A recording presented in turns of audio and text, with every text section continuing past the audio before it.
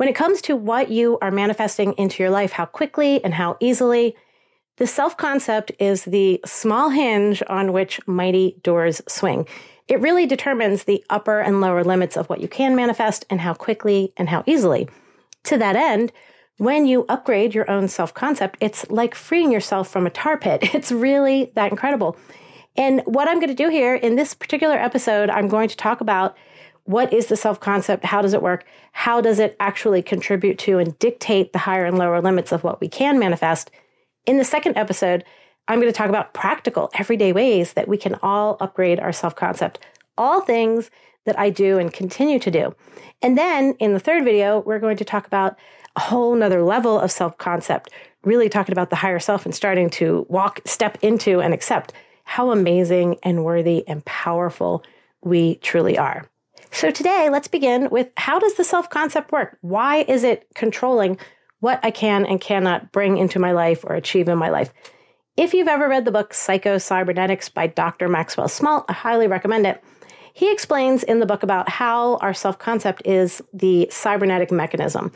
Just like on a plane, when the pilot sets the destination, if the plane starts to veer a little bit off to one degree or another, it will bring it back on course so that the plane arrives at its destination.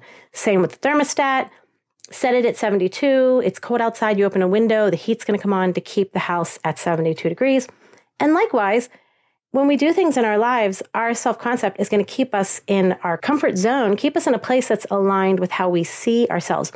Some other things, when you talk about self-concept, you're talking about identity, self-image, all of these other things. They're not different. They're just really all essentially the same thing.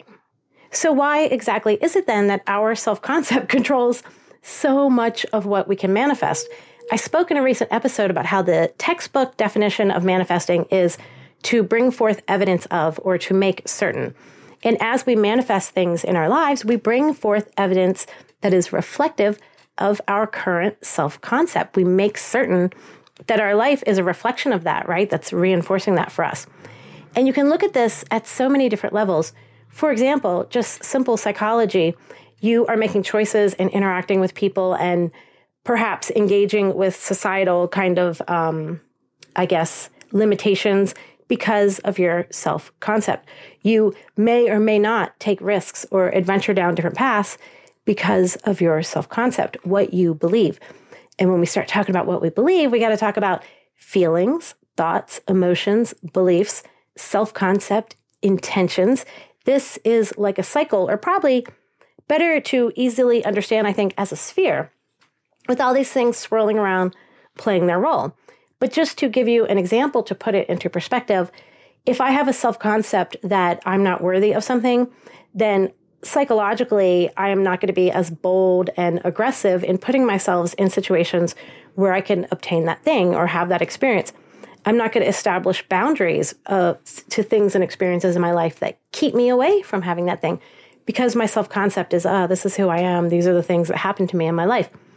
And then if you think about the thoughts and the feelings, so I'm feeling frustrated, angry, small, unworthy, right? And then I have thoughts around that. And then I start looking for evidence in my life. See, that happened, and this happened. And these are all things that are reinforcing my feelings, my thoughts, my self-concept, that this is all I'm capable of. This is just essentially who I am, my identity. Now, also, while all of this is going on, this is our frequency fingerprint, right? Our vibrational fingerprint at this time around all of these things. And I mentioned intention and beliefs. When I go out to do something, my intention might be, I really want to get that job.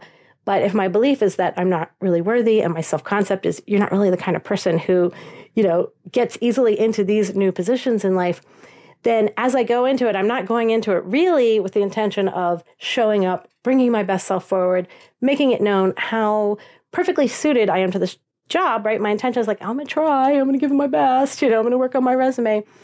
And all of these things are working together to keep me in a place in realities to make certain in my life that everything that happens in my life is aligned with my self-concept.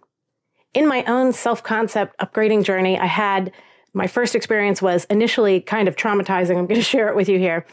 And in reflecting on it, I can't recall how it related to my first experience of reading Psycho-Cybernetics and understanding this. whether it was before, during, or after that, but it was in that time frame. And what happened was I was doing a guided meditation that I created, my own recording, right? And as I'm listening to it, I hear a voice, an audible voice that says, I am damaged. And at that point, my whole entire life had been about creating the belief within myself of, I am all of these things and I am so worthy. And I wasn't yet ready to face this type of thing about myself, like realizing that could even be true that I think that about myself. So I was horrified. I jumped up. I ran probably 10 blocks up the street to my friend. She swung into action. She was like, oh, no, cancel, trying to support me and help me out. But then as I walked home, I sort of, put my head down. I was like, I just have to face this. This is true. Somewhere deep inside of me, I believe that I am damaged. And as troubling as that was, only because I hadn't thought about this yet, I hadn't opened myself up to understanding self-concept, how it's ruling my life and what I can do for myself with regard to self-concept. But as I did, and as I walked home, I started to feel kind of excited because I was like, okay, it's out there now. The cat's out of the bag. Let me start seeing what I can do with this. And that was really the beginning of my own digging deep and going in and doing these things for myself.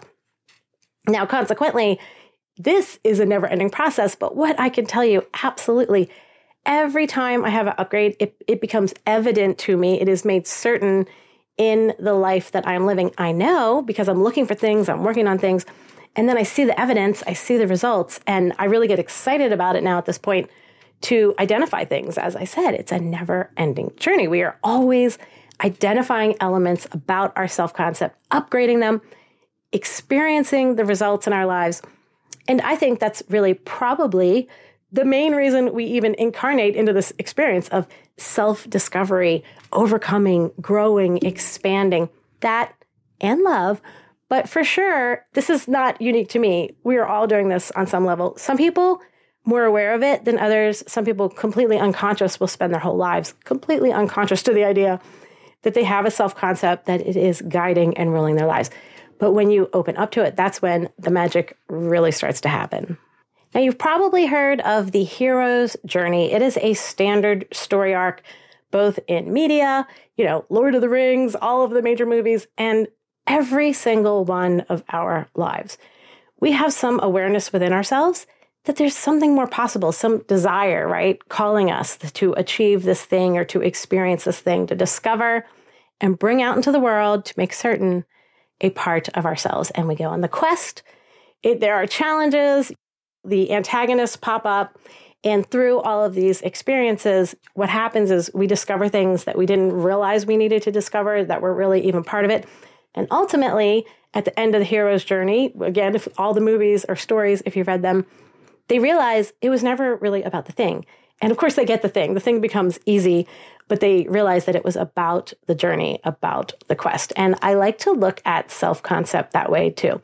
It's a very empowering point of view to have for self-concept. And then, of course, you get to go on the journey, experience all the things in your life. And so in the next episode, I'm going to share a bunch of really practical and wildly effective ways you can upgrade your self-concept.